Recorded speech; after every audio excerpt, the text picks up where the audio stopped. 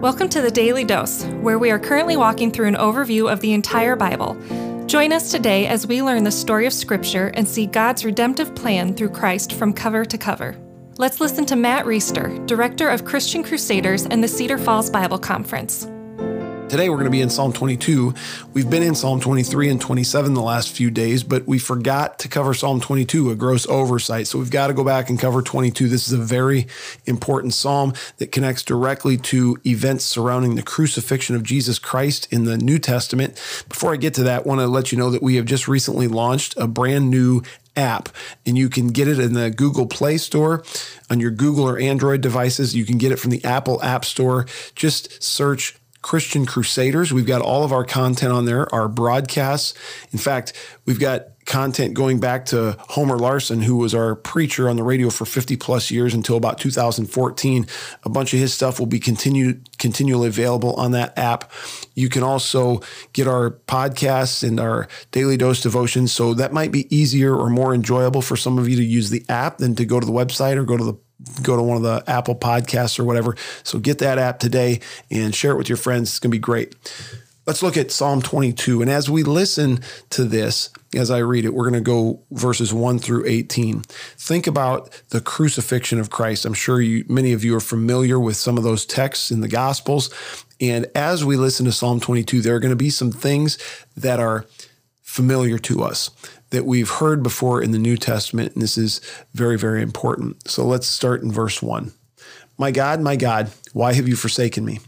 Why are you so far from saving me from the words of my groaning? Oh my God, I cry by day, but you do not answer, and by night, but I find no rest. Yet you are holy, enthroned on the praises of Israel. In you our fathers trusted. They trusted, and you delivered them. To you they cried and were rescued. In you they trusted and were not put to shame. But I am a worm and not a man, scorned by mankind and despised by the people. All who see me mock me. They make mouths at me. They wag their heads. He trusts in the Lord. Let him deliver him. Let him rescue him, for he delights in him. Yet you are he who took me from the womb. You made me trust you at my mother's breasts. On you was I cast from my birth, and from my mother's womb you have been my God. Be not far from me, for trouble is near, and there is none to help. Many bulls encompass me. Strong bulls of Bashan surround me. They open wide their mouths at me like a ravening and roaring lion. I am poured out like water, and all my bones are out of joint. My heart is like wax. It is melted within my breast. My strength is dried up like a potsherd, and my tongue sticks to my jaw. You lay me in the dust of death. For dogs encompass me. A company of evildoers encircles me. They have pierced my hands and feet. I can count all my bones. They stare and gloat over me. They divide my garments among them, and for my clothing they cast lots. So that's several hundred years before Jesus Christ even comes to the earth, much less is crucified at the age of 33, dies, and then, of course, is risen. And so much of the imagery in this psalm is exactly what we understand from the New Testament, from Christ's death and resurrection. Let's go to Matthew 27. It talks about the crucifixion. We're just going to skip around to a few verses. Verse 35 says, and when they had crucified him, they divided his garments among them by casting lots. That's directly out of Psalm 22. Verse 40 through 43. And they said to him, you who would destroy the temple and rebuild it in 3 days, save yourself. If you're the Son of God, come down from the cross. So also the chief priests and the scribes and the evildoers and the elders, mocked him, saying, he saved others, he cannot save himself. He's the King of Israel. Let him come down from the cross, and we will believe him. He trusts in God. Let God deliver him now if he desires him. That's also in Psalm 22. That also should remind us of Jesus being tempted by Satan in Matthew chapter 4 in the wilderness. Remember, the devil took him to the holy city, had him stand on the highest point of the temple and said, if you're the Son of God, throw yourself down, for it is written that God will command his angels concerning you, and they will lift you up in their hands so that you will not strike your foot against a stone. So these evildoers that are encircling this person in Psalm 22, and these Pharisees in Romans who are crucifying him in Matthew 25 are all saying the same thing that Satan was saying back in Matthew 4 in the wilderness, that if you're God, save yourself. Why do we need to go through with this? The Lord delights in you, then have him come save you. Further down, it talks in Matthew 27 about, this is verse 46, about the ninth hour, Jesus cried out with a loud voice saying, Eloi, Eloi, lama sabachthani, which is, my God, why have you forsaken me? That's how Psalm 22 begins. Talks about how his tongue sticks to his jaws. In other words, I thirst. And that's one of the last words that Jesus said. It says they've pierced his hands and feet, which of course he was pierced with nails.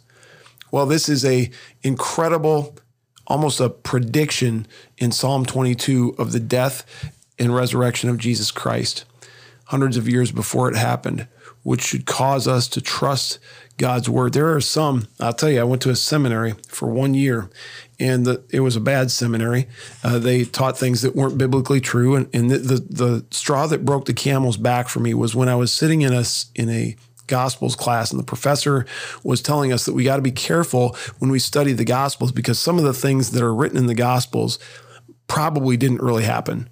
But they are the gospel writers trying to bolster the propaganda of their account so they can convince others that it is true. And so one of the methods that they would take, according to this heretical seminary professor, was they would look back at Old Testament passages like this and pull things from something like Psalm 22 and stick them into the gospel account to make it look like it was prophecy or it was more convincing. Friends, I can't believe that somebody would teach that at a seminary that calls itself Christian. Obviously, I quit shortly after that and found someplace that was better. Point being, it's incredible that God has woven his word together in a way that he has so that we could read in Matthew 27, hundreds of years after Psalm 22 was written, and see that God's plan from the beginning of time was that Jesus Christ would die on a cross in a gruesome and horrible way so that we could be reconciled to him. Come back tomorrow for more on Psalm 22. Thanks for listening. Lord, thank you for your gospel. Thank you for the message of the cross and for using something so evil and horrible so that we could be reconciled by faith in Christ to you. Amen. The Daily Dose is a partnership between 4 ministries. First is Christian Crusaders, where you can find weekly 30-minute worship services at christiancrusaders.org, and where you can hear engaging interviews and other content on one of our 3 podcasts. Second is Fresh Wind Worship, whose weekly worship services are available on their YouTube channel, Fresh Wind Ministries, and linked to their Facebook page, Fresh Wind Worship. Third is the Cedar Falls Bible Conference, whose conference videos are available at cedarfallsbibleconference.com. And please consider joining us for our 100th annual conference on Saturday, July 31st through Saturday, August 7th in 2021. If you or someone you know could benefit from an anonymous online Christian mentor, please visit issuesiface.com, which is provided by Power to Change Digital Strategies, our 4th partnering ministry. Please subscribe to this podcast, leave a 5-star review, and prayerfully consider financially supporting one of our partnering ministries. And check our episode notes for links and more details. Thank you for listening, and may God richly bless you.